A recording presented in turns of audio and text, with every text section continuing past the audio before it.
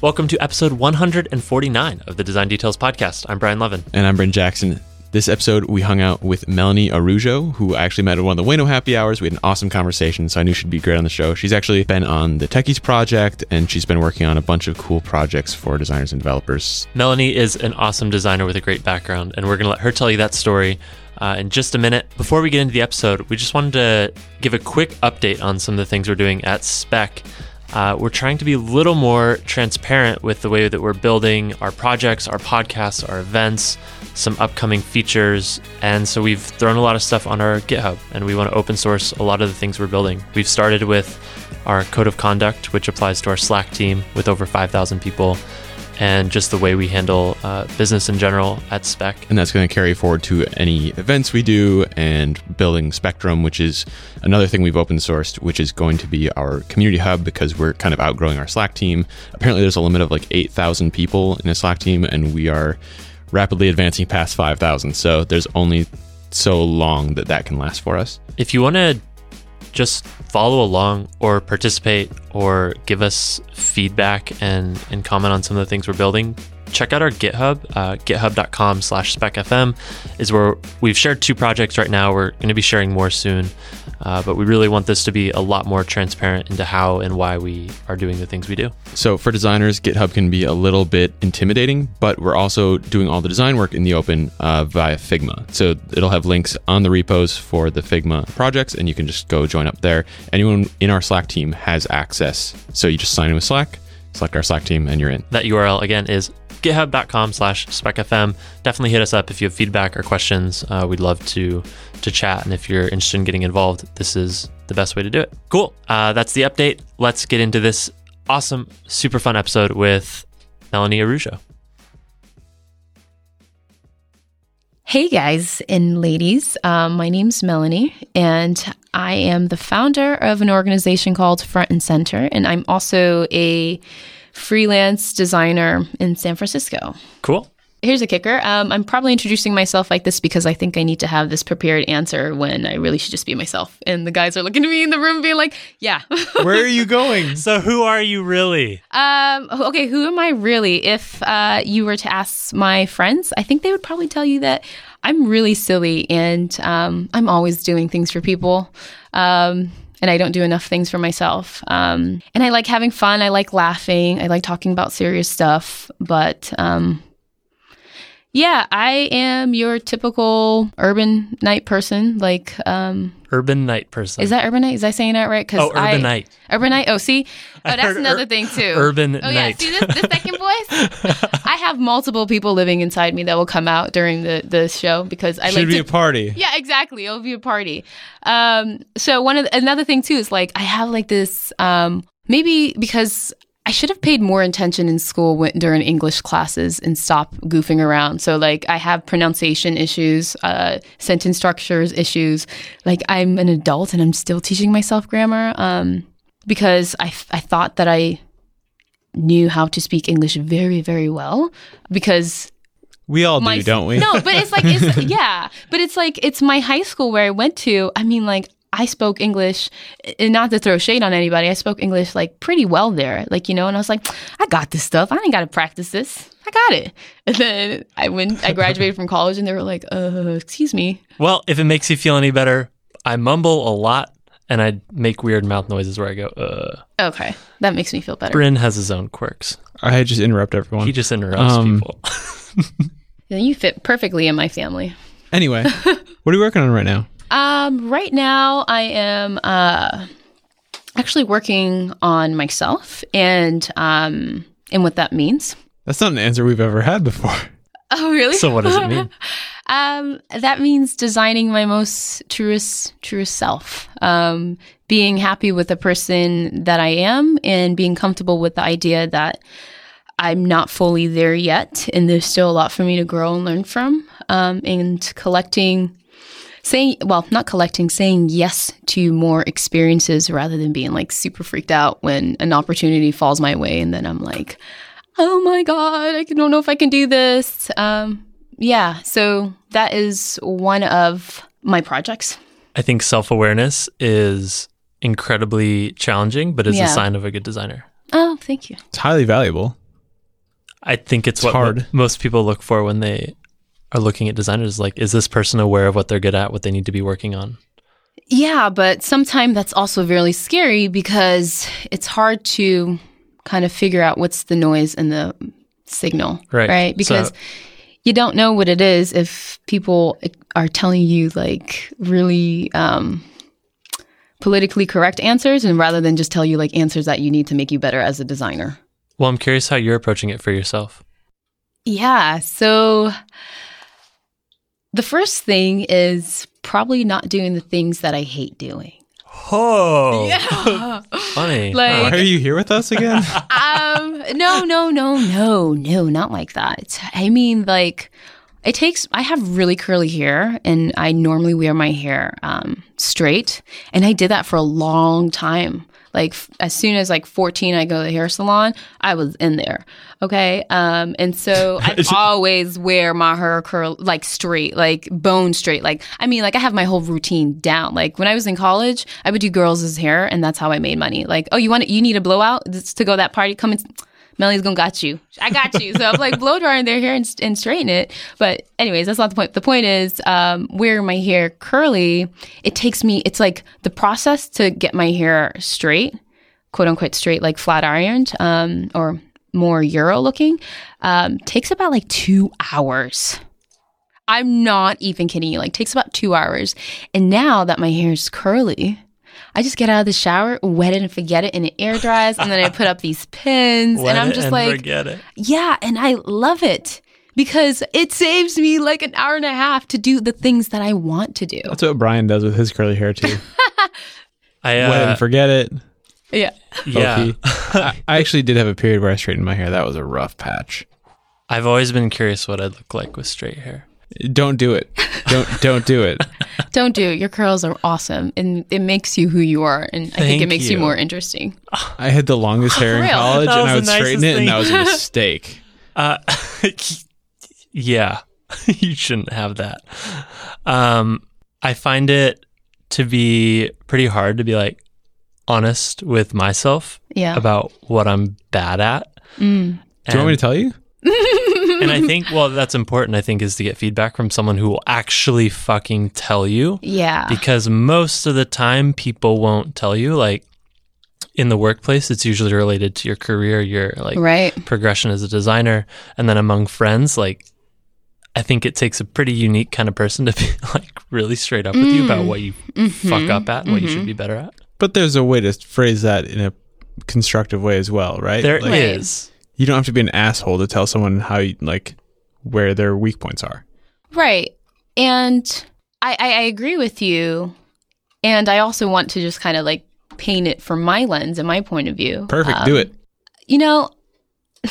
The world doesn't give a fuck how I think about how I take feedback.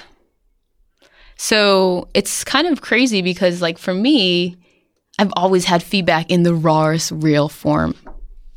Direct. And that's largely because of you get that in form of your parents tell you that, your school, your teachers tell you that, statistics tell you that, and then sometimes employers can be that way towards you, and they don't care about your feelings when they give you those feedback.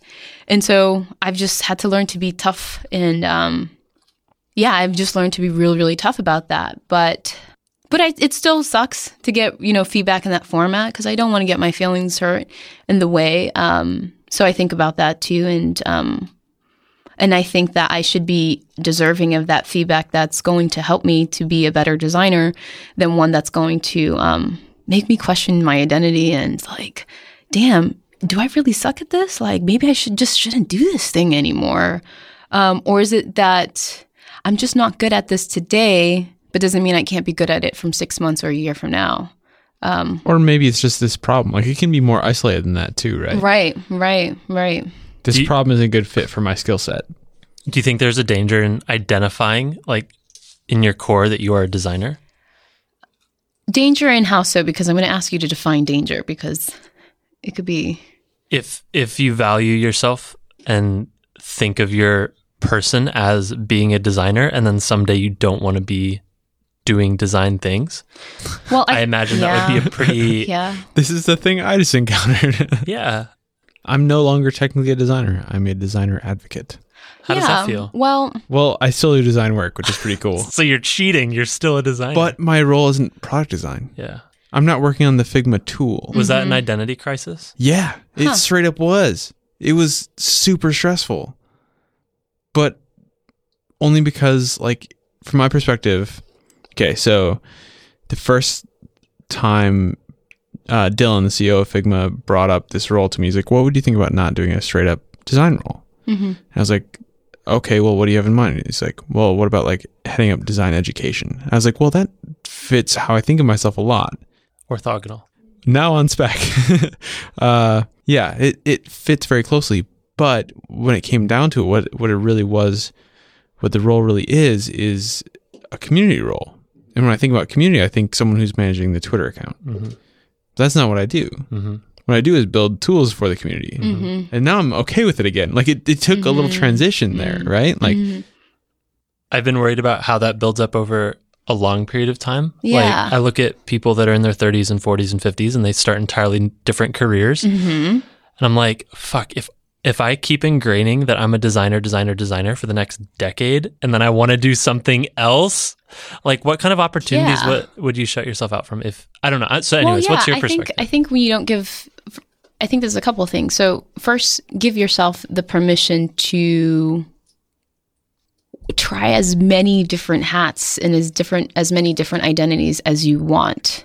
I don't think identity is this stagnant thing. I think it's dynamic. I think it's fluid. I think some days you can be this, and next days you can be that, and you should be allowed and be free to explore that. Because I haven't always been a designer. My background's in neuroscience, but before that, I wanted to be a forensics typographer, like kind of like a person that would look at signatures, right, and study them. Like, yeah, he committed the crime, get him, or she committed the crime, get her. And then before that, I wanted to be a set and exhibit designer, and then way before that, I wanted to do like be a doctor, right? And so I think. When I was younger, it was easier to take those different identities, right? And be comfortable with wearing different hats. But something happens when we become aware of our environment and our place in the world. And then we're like, no, I have to be this. And this is this one thing. And if I'm not this one thing, then all hell is breaking loose. And I don't have this shit together. Right? So the way you phrase that is, I wanted to be a doctor. I wanted to be a forensic typographer. I wanted to be whatever. Should be like, I want to be a Melanie who works as a doctor. Like, is that is right? Do doctor things. Yeah, I want to do doctor things. I want to doctor people. Right? Yeah, I think it's... Be another perspective. Yeah, I think... not identifying as your work. Not identifying as your work, but this all comes back to this idea of truth. What does truth mean? What is factual? What is real? What is not real? I think job titles and the type of work that we do should offer some insight into that, being that you're designing things. So why can't you just design your career? Like, you're actually not even your career. I'm going to take another step back. Why can't you just design your life? And it sounds like that's what you're working on right now. Exactly. Right. And so right now, the hat that fits for me is being a designer of things, whether it's digital, whether it's experience, whether it's for conversations, just designing those things because I think the world needs those type of things in them. Can we start at the beginning? Sure. Where are you from? Okay, well, I'm from Somerville, Massachusetts, which is now the coolest neighborhood in Boston. I kid you not, it's like gentrification central. Not to put a Debbie Downer on it, but where I grew up was, at the time, Somerville was a low-income, working-class immigrant family. So everyone that was in there was like pretty much an immigrant to the U.S. So nobody's parents spoke perfect English. So that meant we could get away with a lot of things. Speaking English? Huh? By speaking English, you could get away with things? Is that what you mean? By speaking English and by knowing the American culture.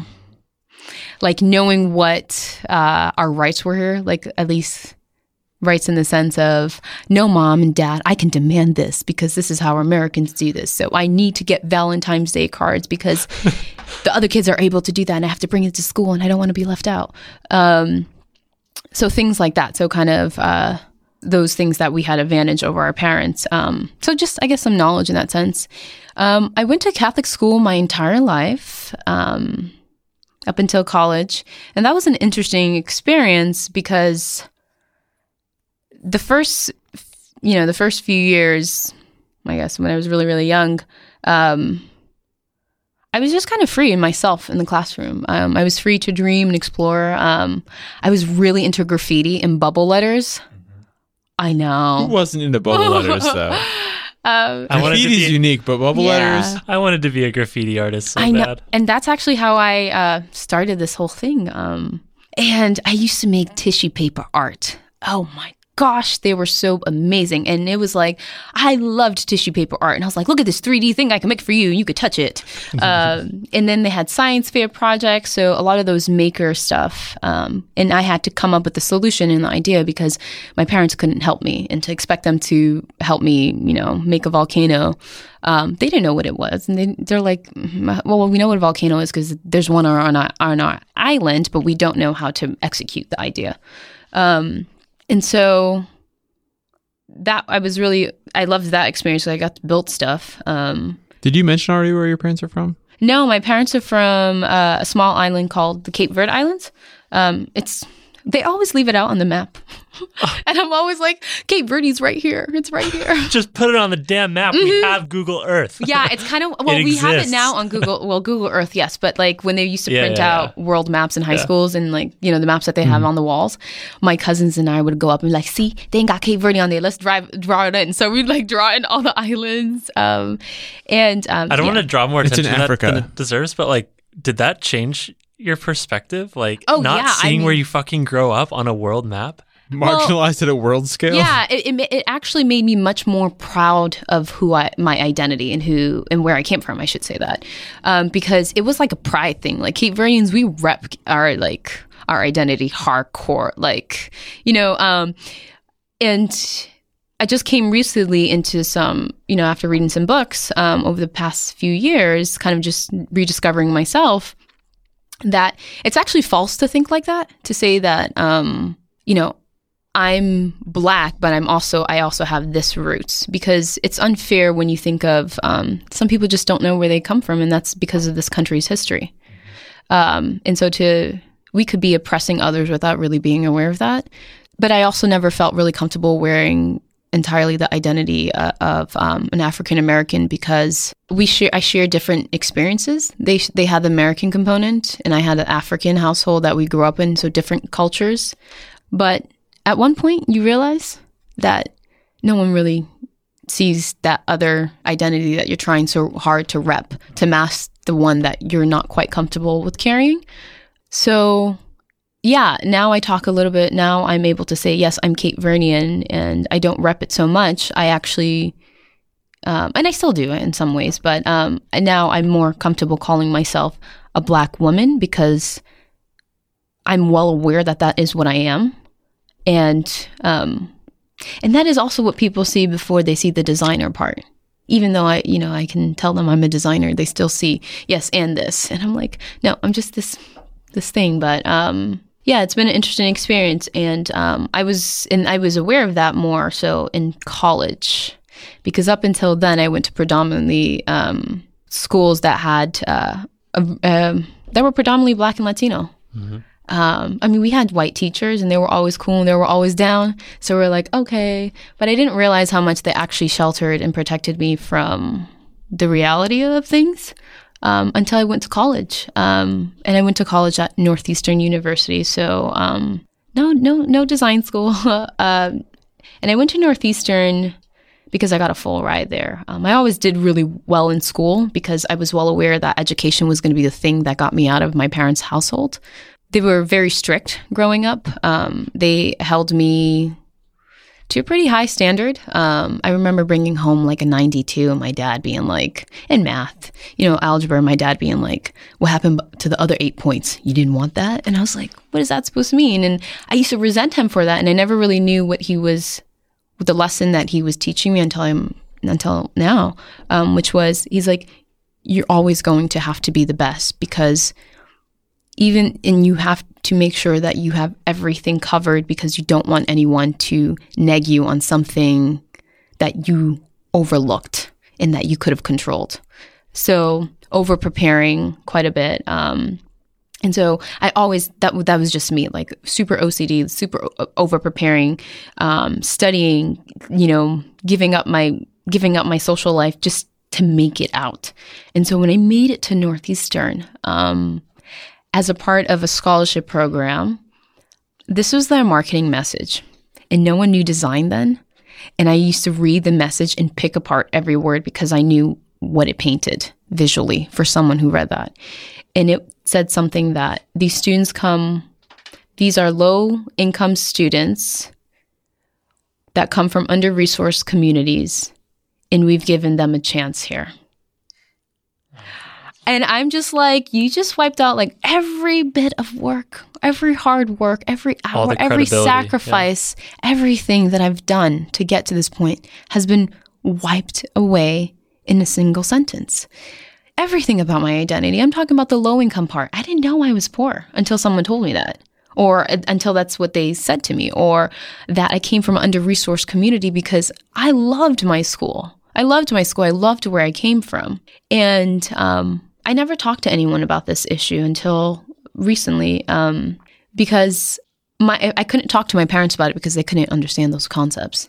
They were more along the line with just be grateful that they gave you a chance. They go along with that narrative. And I'm just like, yeah, but what about all the hard work and the stuff that I put into it? Yes, you chose me, but I made something of myself as well. And that's being lost from the conversation. There's a reason you chose me. Exactly. But they paint it as the wrong reason. Right, exactly. So I was quite the punk in college. Like, I was good at my major, and I was like, whatever, I'm going to do behavior neuroscience because I already have most of these credits. I'm just going to graduate really fast. Just behavioral neuroscience. Yeah, it's kind of ridiculous. MBD. Yeah. It was kind of, I should say, it's kind of a big deal because it's like, I knew I wasn't. I already said MBD. You can't say it's a big deal. No. Listen, though. It's kind of a big deal. It's kind of is because just because I tell you I have the degree, now you're assuming that I'm like super smart and everything. And I'm like, no, that I worked really hard to earn that degree as a way to shield and protect myself from potentially people projecting different stereotypes onto me. Even though that I know that I did not want to do science. I wanted to major in photography. That's sort of fucked up. Yeah. And the things that you did that, but that you felt forced to do that. And so it was really weird. And I worked really fucking hard to really get that degree. And I was to get that degree with honors because I had graduated with honors. I was like, oh, I gotta get this honor because if I don't, then my parents are gonna be like, you're a loser, you're a failure. And I'm like, oh God. So weird, crazy kind of parents. Your parents sound cool. Yeah. No, they're sweet people. They really are. It's just that some of the expectations that they put onto me, they're just not really certain of how heavy they actually are, and how much of a burden it could be in terms of self-love. And so I graduated from school in 3.5 years, and I bought a one-way ticket to San Francisco. And I was going to be here for a year to this was 2009 to check out life. Is what my mentor at the time at Harvard had said to me in the neurogenetics lab the cognitive neuroscience lab that I was at Children's Hospital Boston. And she was like, I know you want to get a PhD, but like, you should probably chill and like go get some perspective and then figure this shit out because you just turned 22. And I was like, no, I know this is what I want to do. This is definitive. This is my identity. This is who I'm going to be for the rest of my life.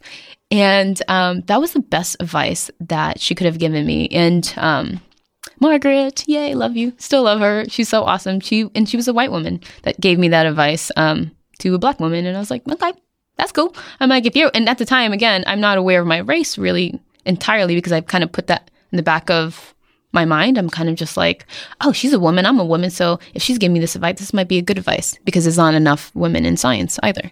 So I came out here. And fell in love with San Francisco, and I didn't know how cool the world could really be. Why did you choose San Francisco? Eeny, meeny, miny, mo landed me there. Got it. Okay. Yeah. There wasn't anything in particular that drew you? Nothing in particular that I would probably mention. Yeah. Okay. If you must know, I was going to move out here with my boyfriend at the time, and I don't want to crap on him or anything, but I'm just kind of like, I didn't let my fear hold me back, and so I did it, and he didn't. Wait. Like, so we didn't have jobs here. We said, hey, we're going to go to San Francisco. We want to leave Boston together. And he's like, okay. And I was like, I'm going to do it. You save this much, I'll save this much, and we'll just go. And I saved it, and I did it, and he didn't come. But I was just kind of like, at the time, I'm like, dude, come on. Like, what the hell? Like, don't leave me hanging. And I was determined to make it here. And I was like, you know what?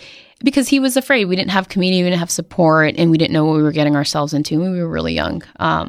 Turned out to be one of the best decision I've made in my life, because I don't think I would be the person who I am today or know the things that I do if I hadn't moved here. What did you do when you first got here? Looked for a job on Craigslist. How about the community part? I found it took me like a year before really? I had good friends. Okay. So That's interesting. It took me a long time. That's actually something that I hear a lot more of. And I want to get back to that, but I knew someone here that I had met from my Karma Loop days, and we went to a Friday the 13th wedding in Texas. Yeah, it was really cool. And she was like... That's what it sounded like. Super cool. Oh, yeah, and it was like temporary Friday the 13th tattoos all around. Coolest wedding, for real. It's only getting cooler. Yeah, it was really, really cool. Holy shit. Yeah. Oh, yeah. It's so dope. And so she was there, and it was literally like, oh, I'm thinking about moving to San Francisco. Oh, yeah? When? This time. Oh, I have a room open up. Okay, sure. You want to live together? All right. Cool. And then I told my mom, and my mom was like, I don't believe you. In her accent. She's like, I don't believe you. And I was like, yes, you do. I was like, I'm doing this. And I was like, Dad, tell her that I'm doing this. And my dad was always my champion. And I was like, come on, Dad, you're on my team. Okay. We can take her down together, Dad. And because my dad wanted me to just like be happy and just live my life. And so he convinced my mom. He helped me to convince my mom to let me move here. And they gave me the money that they had been saving ever since I started working. Like when I was 14, my mom would be like, give me your paycheck. And she saved it. And I bought my plane ticket. I sent it a deposit. And I was like, I got a ticket. And I have a room. And we didn't hug because she thought I was coming back. And I didn't. And I came out here. And luckily enough, because I knew that one person... and I was also in the art and fashion kind of scene in Boston. We had some mutual connection here, like some of the streetwear brands, clothing lines were out here. So I immediately fell into a community of people, of like all cool creatives. And they have been my support system, and they still are that way. It's just falling in love with people because of their interests. Were you trying to do behavioral neuroscience at the time? Nah, You'd moved not on? really. What No. were you looking to do? I was looking to do something that was in that field because I felt like the pressure to have to use my degree. Yeah, that's what I was wondering. Yeah. And so I did, and that was fun. But it wasn't the neuroscience that was attractive to me. It was the fact that I was doing neuromarketing research, and we were collecting EEG, like brainwaves, and eye tracking data on how people subconsciously responded to marketing materials. Wait, what? Real spooky stuff. What did you find? Um, How fallible the human mind is. Yeah, there was like certainly the female brain and the male brain operate entirely different, and how you would design for them subconsciously is like, yeah, like the photography and how you use photography. Like women tend to look at the model, the person's eyes, to communicate their emotion, to try to assess their emotional states. Yeah. And men, I didn't go that far into like figuring that much. Not and I was that. like, it was more like me equipping myself with tactics to prevent myself from being marketed that way. Because I thought it was cool what I was doing, but it was also like, so are we not really in control of what we buy? Yeah. Oh, okay. That's No. not fun. No eye contact. Yeah. Yeah. And so, yes, no eye contact. And so, but in that job, because I was exposed to quite a bit of marketing work, and sometime at one point we had like a few tech companies that were in there. Like we were assessing their UI for stickiness. Like how can we make it more attractive subconsciously without the user actually knowing that we wanted them to land there. And in that role, while kind of collecting those, kind of just leading those studies around in the country, I also had the opportunity to travel outside the country. So I stayed there because I got to travel for free. Nice. And I got to live in Tokyo for a few weeks. I call it live because that project was like there for 2 months. And I got to go everywhere. Like I went to South Africa, I went to India, I went to Ukraine, Romania, amongst Mexico City and Buenos Aires and Australia. And I was like, this job I get paid to do this. And it was so cool because I started seeing things that I liked and things I didn't like, and specifically visual stuff. And that stuff, I just kept on bringing those things back. And I didn't know it at the time, but I was building my own inspiration kind of collection, like the things that I wanted to rip off and produce. And so so that's what that job did for me. And once we got acquired, I had to start. I'm like, okay, so now what? What do we do? What do I do? And I knew I was curious about people, and I knew I wanted to make things with my hands, because that's the thing that I always loved doing, but never was encouraged to do it because it wasn't safe. Tissue paper art. So just make people. Make people? Oh, make Yeah. people. No. Oh my God, that could totally be like some weird sci-fi movie. And this mad scientist is making people and shipping them out. You don't know which one's real and which one's not. Iterate, damn it. I kind of feel like AI is kind of getting to that point though. How sassy should our chatbot be? Yeah. Oh, the personality that they give it can tell a lot about a creator. Uh-huh. I'm always like, if once they colonize Mars, I wonder what culture is going to be on Mars. What kind of food's going to be there? What kind of language, music? Who gets there first, right? Yeah, who gets there first? Who gets to go? And who gets stuck with the shitty planet? No offense, Earth. No offense, Earth. You were okay. You have the shitty planet with all the water and oxygen and Yeah. shit. Stupid planet. Yeah. It's not even hot there. Yeah. So what did you do? To bridge Your company was acquired? Yeah, it was acquired. So I took a couple of just get by, pay rent kind of job while I figure out what it was that I wanted to do. And I volunteered at the Children's Creativity Museum because I was still interested in neuroscience, but I knew I wanted to do like more creative work because all my friends around me were creating stuff and I was so jealous. And I was like, damn, they're making all these cool stuff. I can make this stuff too. That's over at Yerba Buena, right? Yeah. And then I saw what the kids got to make at Yerba Buena in the Creative Museum Lab. I was like, what? They can make their own music video? Screw this. I'm not helping the kids. I'm making my own video. I'm enrolling. Yeah. And then I got so obsessed. Like once I saw this is how these things that I wanted to do were being created, I just started teaching myself everything that I possibly could. But going back to our first point about identity, I was very nervous to let go of that neuroscience background because I worked so hard and I knew what it meant. And it meant taking off my safety blanket to pursue a creative career. One that, typical immigrant parents, they want stability for their kids in a career that might be quote unquote unstable. And so I took off that blanket. Not entirely. I kind of loosened it up, but not all of it, though. It's draped over one shoulder. Yeah. It became a safe-ish blanket. Yeah. Was there anything that you did that was particularly helpful to move that? Yeah, I began taking some classes at General Assembly in 2013. Yeah.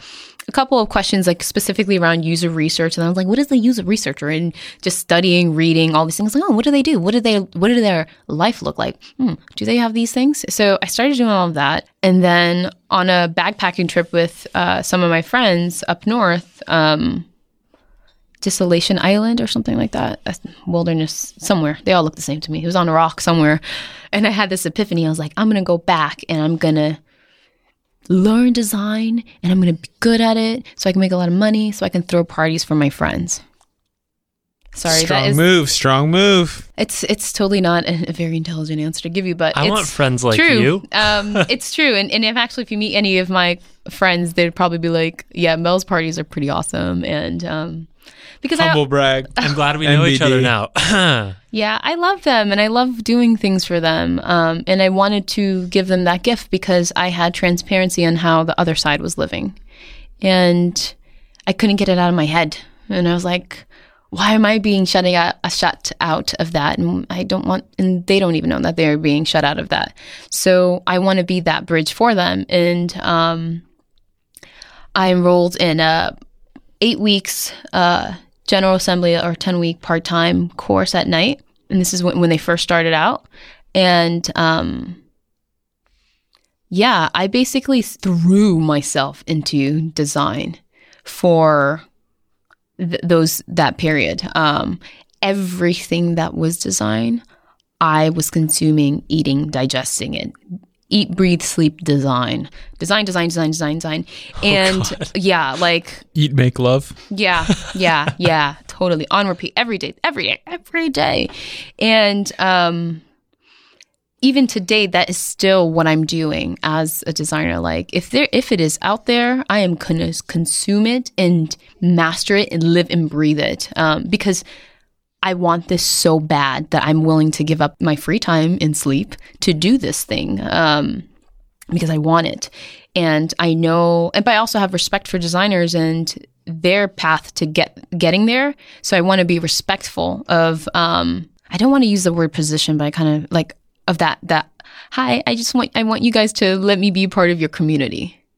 You know, because I have so much respect, I'm like, for education and the fact that designers have to put themselves through school and work their way up, or at least that's how, you know, because that's my experience. So I assume that would be the experience for them, for those designers as well.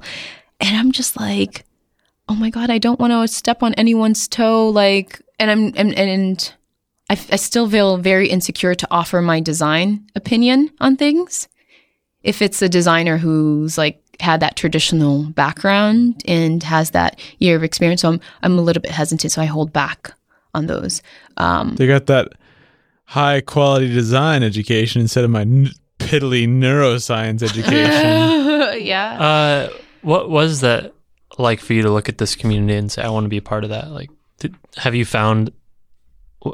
defined the design community to be inviting to that mentality, or is it? I wonder sometimes if designers get the respect that they deserve. What do you mean? What I mean by that, I'm like, especially in Silicon Valley, because most designers, or used traditionally design meant graphic design, and you weren't coding. And so much of, but I don't know if that's actually true, or if that's just me operating from my culture as like, because my family would be like, you know, design is... the prettiness. It's not so much as a prettiness. It's like, I don't know about this thing design, but engineer is stable and safe and secure. It doesn't sound as... I still crack up when people call developers engineers, because engineers have to go through like certification and stuff. Oh, yeah. Like civic engineers are a very different thing. Yeah. Whoops. Yeah. But yeah, so it was easy to become part of the community if you found the community. And I found the community on Behance. So that was just creating an online portfolio so that they can find me. Did it take a long time? No, I was still enrolled in GA when Telenav actually reached out to me. And I was so impressed in that they were like willing to give me a chance. And that's where the flaw in thinking is, which I'm trying to rewire my brain. This idea of giving a chance rather than... You earned it. Exactly. That's how I felt with my first job too out here. Like, Yeah. I was like, oh my God, this company, like, I don't care what they do, but like, they'll give me the opportunity to work with people like who are doing the thing I want to do. Yeah, exactly. So I was like, oh my gosh, like, I guess I better take this because they're the first one. They're the first one who got to me, you know? And there were others, but I get there and I had been learning all these skills out of order. Like negotiating was a skill that I'm like, I don't know. I keep on reading all these articles about negotiating, and people seem to write a lot about these things. So I think maybe I should focus on getting my negotiation skills up there. So I did. Uh-huh. And it wasn't very hard for me to negotiate because if I want something, I'm very clear about what it is that I want. No. So this happens, and I'm like, okay, thank you for the opportunity. That was the professional meal. And I put down that phone and I picked it up and I was like, holy shit. Oh my God, I totally got my way. Wow. And I called my mom and I was like, guess what? And I'm telling her about this. And she's like, again, and my mom's a lovely person. I love her. But she was like, what did you do to say to convince them to pay you that much? Because I've never heard of that happening before. So the salaries that we have here, unthinkable. Yes, absolutely. They're unthinkable. So like my mom worked 3 jobs and barely made over, you know, I mean, we made a little bit off of like, I want to say like, maybe this is big, probably 65,000. And there's 4 of us and my dad, and then my grandparents lived with me and my dad wasn't working. So I'm kind of like, she worked a really hard life. And so I kind of felt a shame of that too. You feel guilty a little bit. Yeah, because you're like, damn. I didn't work that hard. Yeah. And you're working with like your body and and I can imagine how hard it must have been to like know that you have all these amazing talents and gifts inside of you, but given the context, you're making all these sacrifices, and predominantly you're sacrificing the things that you want for yourself for others. You had to be pragmatic. Yeah. Right. Yeah. And so instead of idealistic. Exactly. And so, and I come from a family of strong Black women, and they are strong. And I grew up like that, taking that burden onto myself, always being responsible for the well-being of others before myself. And that was tough for me to learn that I wasn't doing enough of that for myself, because I thought I was. And then I realized, no, I wasn't. I've actually never had to, because now that I'm doing it, it's kind of difficult to work through some of those things. So, you know, having seen my mom be that tough, and, you know, when I came out here, I hustled too, like to get what I needed to do done so I can continue this life where I was continuously every day here in San Francisco. I'm discovering something new about myself every single day because everything here is different from what I know. That kind of self-knowledge, the self-awareness there, like just to realize that you're learning something new about yourself constantly is like, that's rare in itself. Yeah. It's super valuable. Yeah. Let's keep going. So what did you do after GA? That was a 10 weeks? So after GA, I was offered a lead interaction designer at Telnav. So doing mobile product design, and also leading the team there through user research. So I was a hybrid designer, and I was very much cutthroat. Yeah. How many designers were there? There were 11. At one point, our team was really large. And you went from general assembly into a lead role. Yeah. How did that feel for you? Fake. As someone who's very self-aware, like Totally fake. isn't that stressful? We have these titles that are like kind of unrelated to what we're actually doing all the time. Well, It's more related to our pay grade than anything.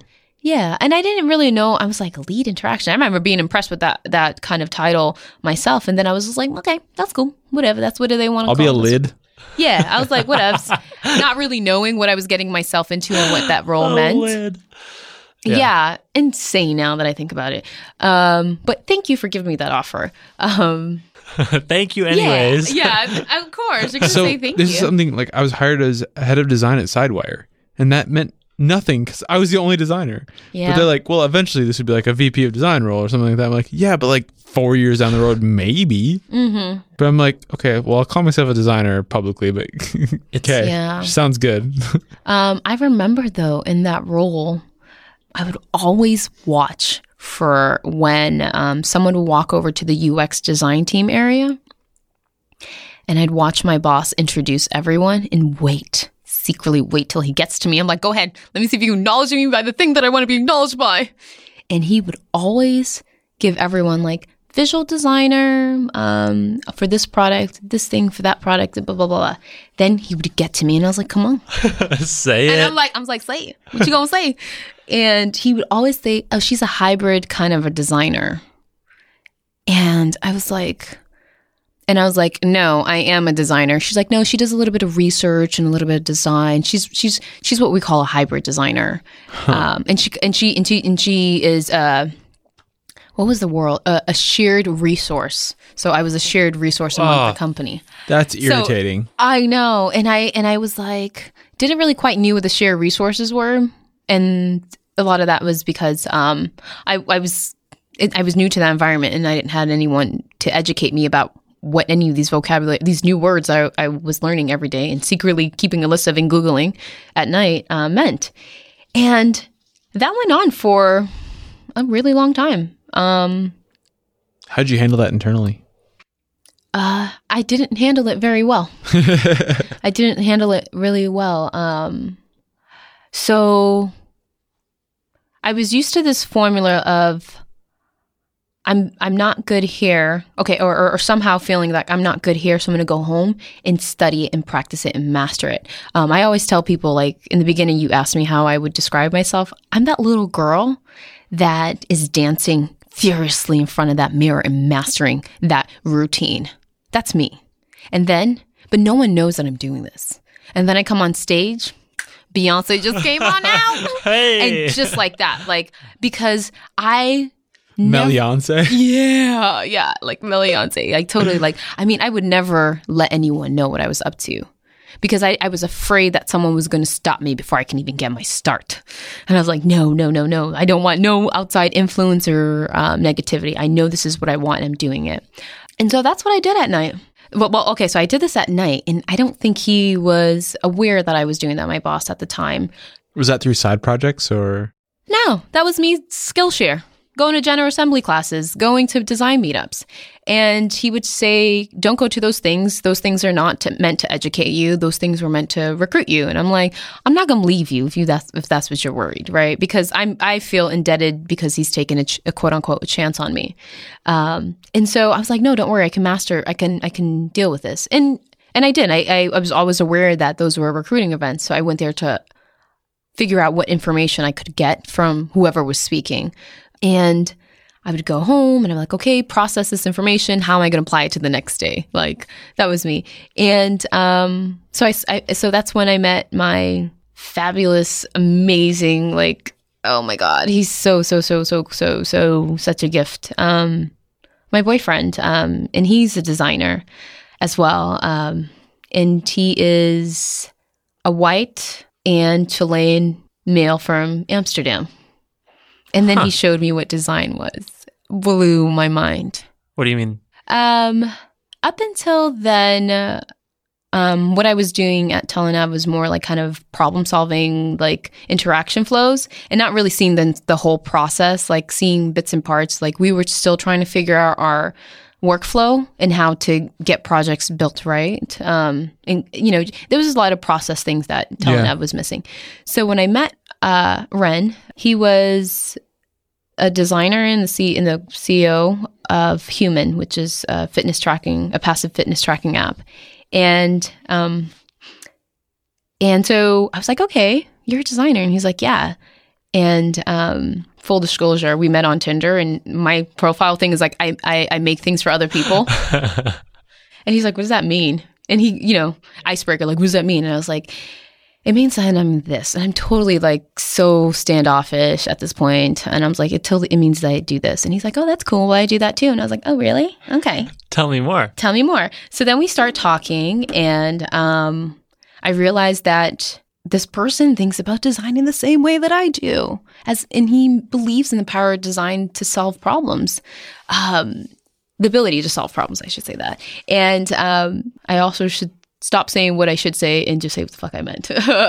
And so we started talking, and we spent like that entire weekend just walking around San Francisco and learning, just talking design, like ideas that we believed and things that we disagreed with and process. And I mean, he's been doing design since he was small, like really, really small, like traditional, like Dutch designer, you know? Yes. Yeah. The traditional Dutch designer. And so it was so cool. Like, and he would help me out with some of my designs at home. And he'd be like, you know, give me that feedback. And I'm like, no, but I'm trying to do this thing. He's like, well, then you should do this, and teach me new design techniques and stuff like that. And so he's been a big educator for me there.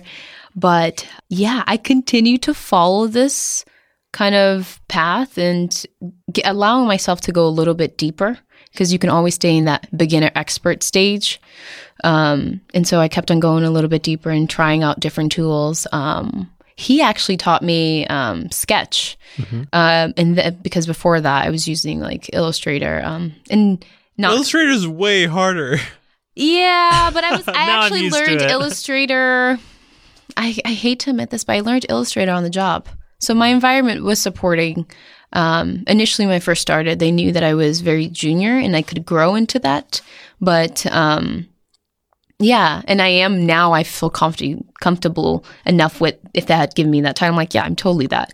But yeah, I had learned Illustrator on the job because at General Assembly, I learned OmniGraffle and Keynote. And Keynote was good, so I loved Keynote better. But so anyways, I go all the way. So he introduces me to Sketch. And I'm like, this is great. This is so intuitive. R makes R. The shortcut R makes sense. Yeah. Oh, R, I need a rectangle, or, you know, whatever. And I went to work that next day. And, well, after that, yeah, it was a weekend. So Sunday and Monday. And you know what? I convinced that entire design team to switch over to Sketch. And everyone's in one like, day. oh, I mean, I was racing with my boss at the time. He was like, oh no, Sketch ain't this, Sketch ain't that. And I was like, all right, whatever. So you want to compete? Let's do some production work real fast and see who can get it done faster. Time trials. Go. Yeah. So that's what we did. And I was like, see, I've already done all this in Build the Styles, and you can just update it like this. And he's like, and I was like, okay, so now I'm going to teach everyone else how to do that. And so that was my gift. Yeah, so that was my gift to the design team there was I taught everyone how to use Sketch. And that was really fun. And that was like, and our process became a lot smoother. And I was like, look at all these plugins. We don't have to spec out work. Look, spec. Done, you know? And yeah. And so that felt good to give that back for the team, because it meant that we can spend less time doing the not so fun creative work. The tedious bits. Yeah.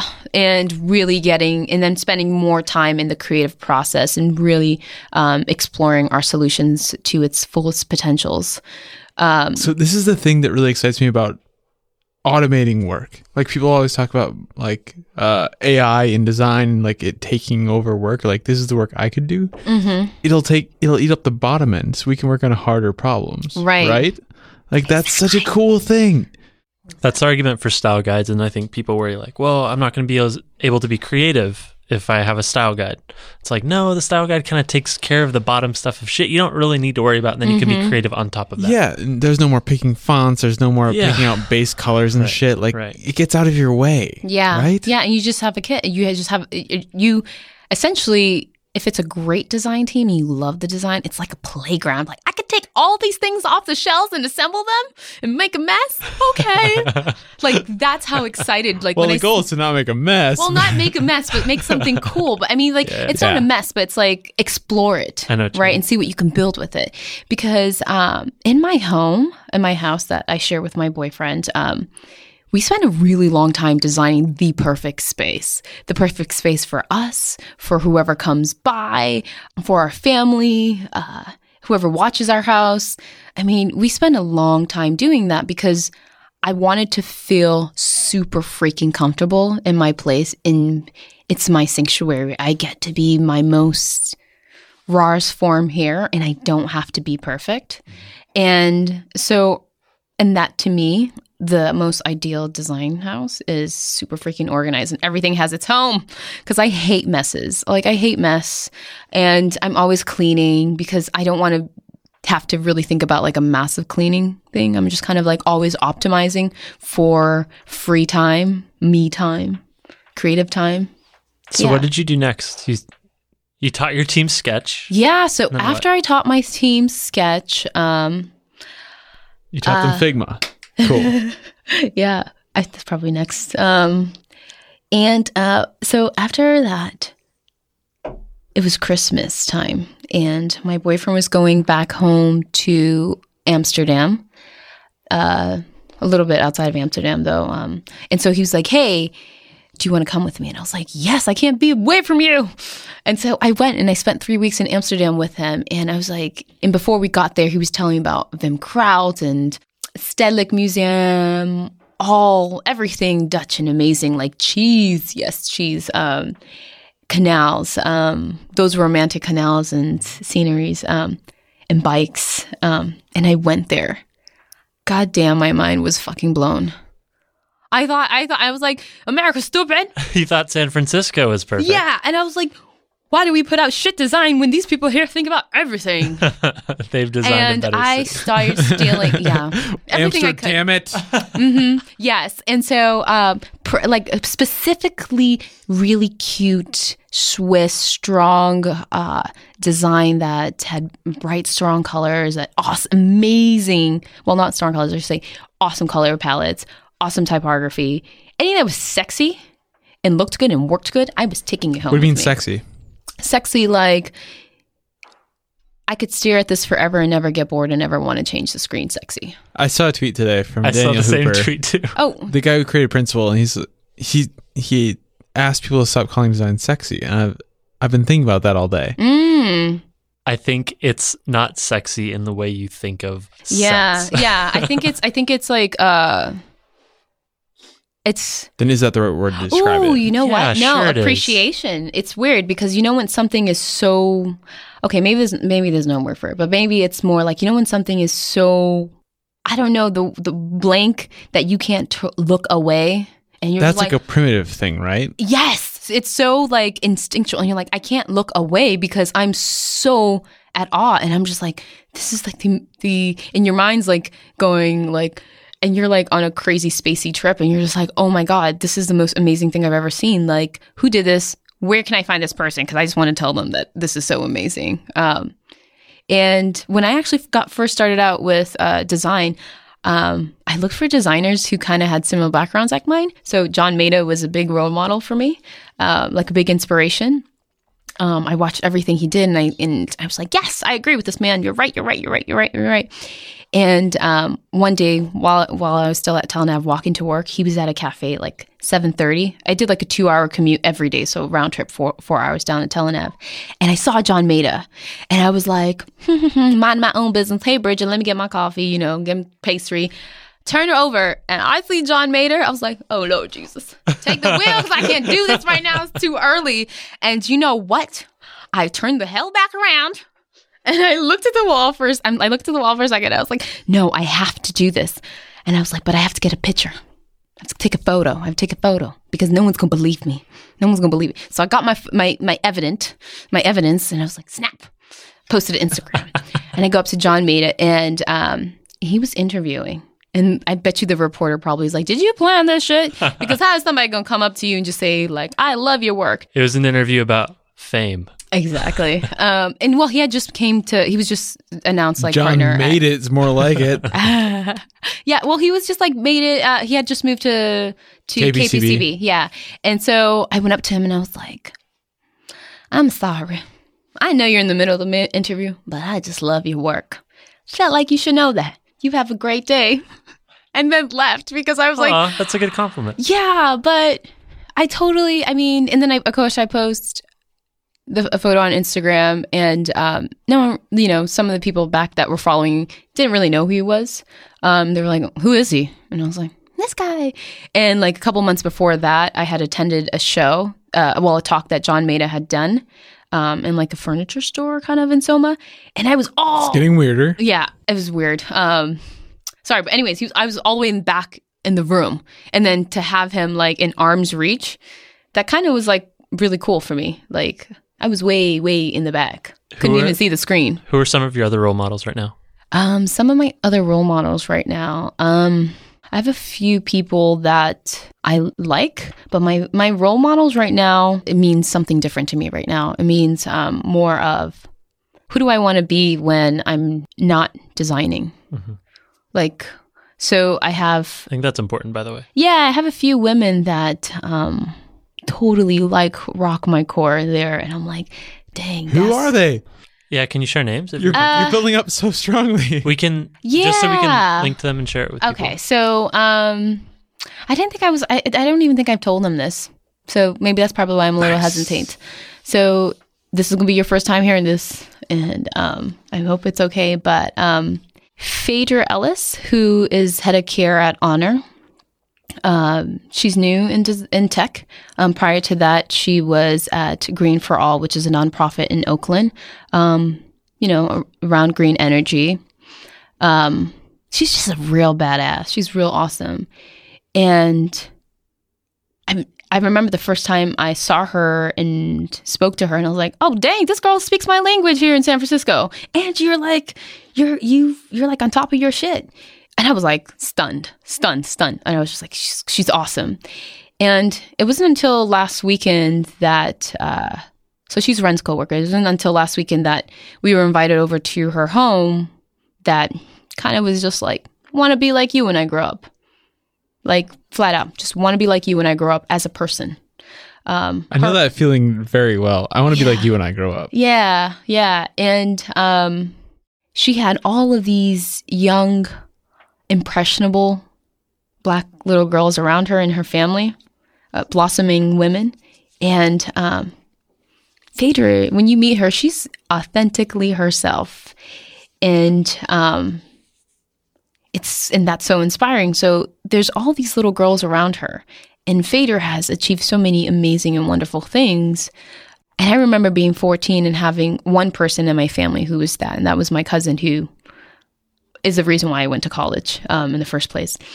Or, considered it at least. So Phaedra, I think what she does, she's who she is and how she moves in the world is alone so inspiring to these young women.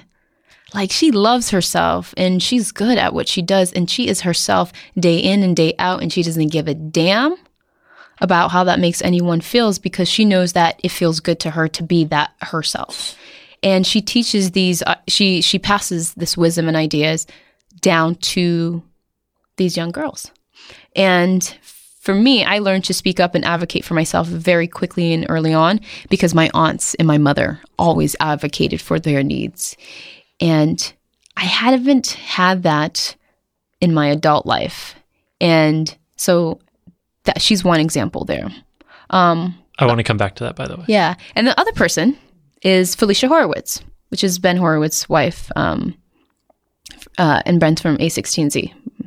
But I've met her once, but it was while reading Ben's book, The Hard Things About Hard Things, that I really kind of got a better sense of who Felicia was and what it meant to be a supportive partner, what it meant to be strong, to make sacrifices so that the unit, right, can do well.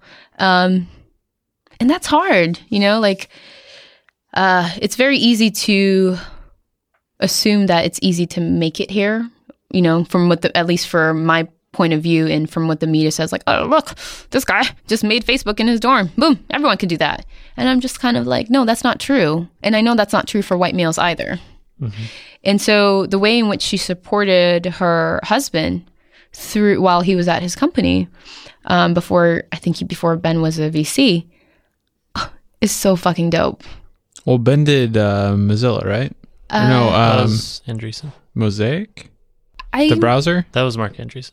Oh. Yeah, there was another like data company that he was a part of. I don't know where it was early on, like kind of in his chapter, but yeah, like Ben's book pretty much opened up my eyes, and then I became super, once he got in my radar, I just kind of consumed everything he was posting and she was sharing, and it was so cool because I was like, dang, this woman. And then like Ben actually shares a story in his book.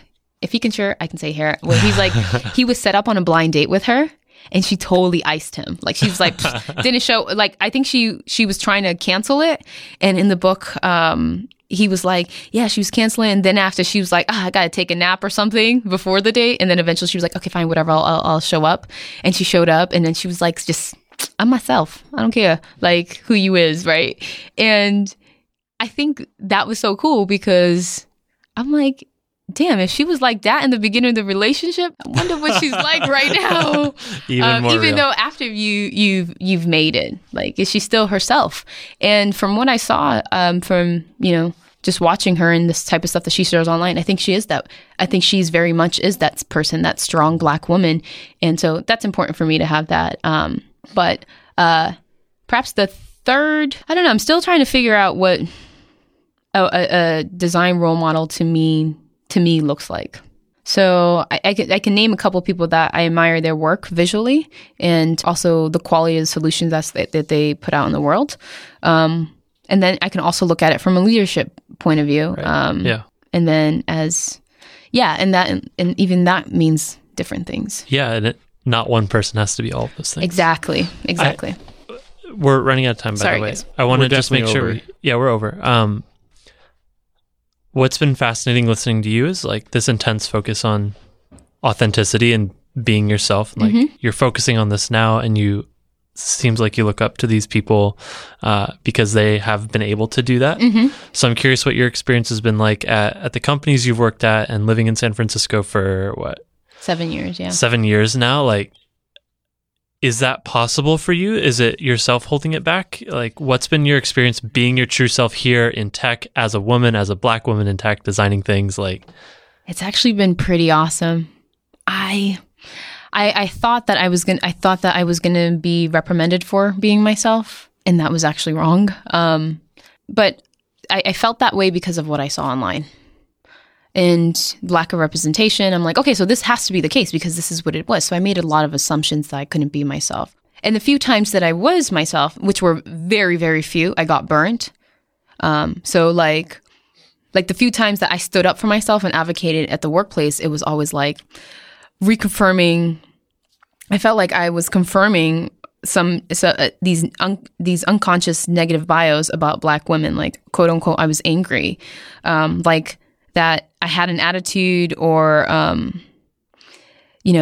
was a Debbie Downer and loud. Everything that I was, I knew I wasn't, and I knew that was not representative. And even if I was upset or frustrated with some things, I felt like I was being withheld from having that. And like I said, those experiences for me weren't, they were far and few, but when they did happen, the impact was enough to make it feel to me, at least, like it was happening every day. But since I started my initiative Front and Center to raise awareness and exposure around careers in tech that non-technical roles, it's been an amazing ride. It's been so cool, and I love it because I think what might be obvious to us in the room right now, like design, that's not obvious to some other communities in the country. That's definitely true. Yeah. So that has been incredibly awesome, and I feel very warm and welcome here. But I also feel that the design community could do two things, and this is my ask, which is have a little bit more transparency about the internal moral dilemmas that you struggle with, because then we create a space where both parties can participate in a learning both parties. There's actually a Jewish term for this that I read at the Jewish Museum. When you participate in this two people bringing different point of views and different perspectives into the room, and what they leave it with is something much better than they could have ever come up with themselves.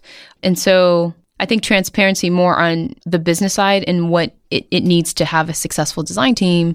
And also the person can share with you, okay, I'm ready and willing to learn this. I get that your business has these metrics, but can you at least give me some actionable feedback that I can take home and study for like the next 6 to however long it takes me to master that, so I can apply here and have a better shot, rather than these kind of like, sorry, answers and that's it. Okay, so to clarify, you're saying an ask is that when companies are dealing with prospective designers that come from diverse backgrounds, to not give them this bullshit, like soft cuddled answer. Like, you want transparent, actionable feedback of how you can be better. Right. Because that soft kind of answer might work for some community, but for people who have been socialized their entire lives to deal with hard feedback, I think we kind of expect that honest, blunt truth. And we know that we can do something with that because the world in life has always been that way for us.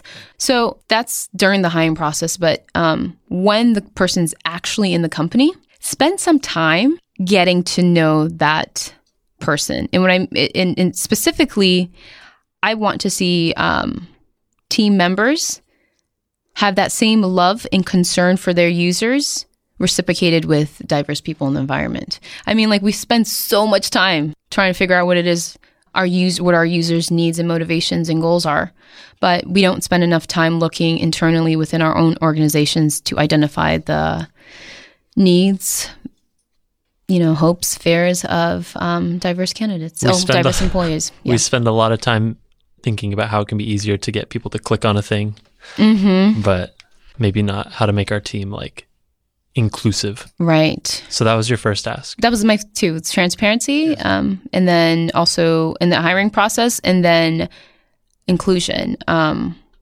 So finding out, because it's interesting, because I'm always like super stoked when I find something that I share in common with another individual. So, and it feels good because now I'm like, yes, we can geek out on this. I thought I was the only one. I'm not. Yes. Yeah, I think those are the 2 things that I would kind of really spend some time digesting and processing if I am in a position to make an impact. Cool. Yeah. One more thing before we go. What keeps you up at night? Will I be as free tomorrow as I am in my mind? What do you mean by that? I'm this really awesome person in my head, I think.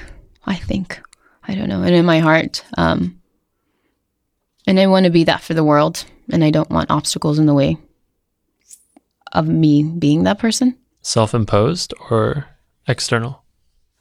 Both. I can manage the self-imposed part, the external factors. That is up to the other wonderful humans that we share this planet with. That's very optimistic. I believe in human, and I believe in the power of love, because I think that's something that we can do, but we need a lot more people to believe in that. I agree. I think that's a good place to end. Yeah. Thanks for taking the time. Thanks for coming on. That was super fun. Appreciate it. That was episode 149. Thank you to Melanie for coming and hanging out with us. That was super fun. I love the focus of like spending time building yourself, like working on your own thing. Like, that's really cool. So thank you to her for coming and talking about something so personal to us. If you had feedback on this episode or everything we're doing at Spec, hit us up. We're on Twitter at DesignDetailsFM or at SpecFM. If you want to chat with us in more real time, join our Slack team at spec.fm/Slack. And of course, check out some of our new open source projects on our GitHub at github.com/SpecFM. Yep. We want to build everything in a more open way, and we want it to be much more diverse. We are a small team. There's a lot of white dudes. We want to make sure that it's accessible to everyone. So that's a big goal for us. If you're interested at all, or if you feel hesitant about getting involved, just reach out to one of us. We're happy to help you become a part of it. We'll see you next week.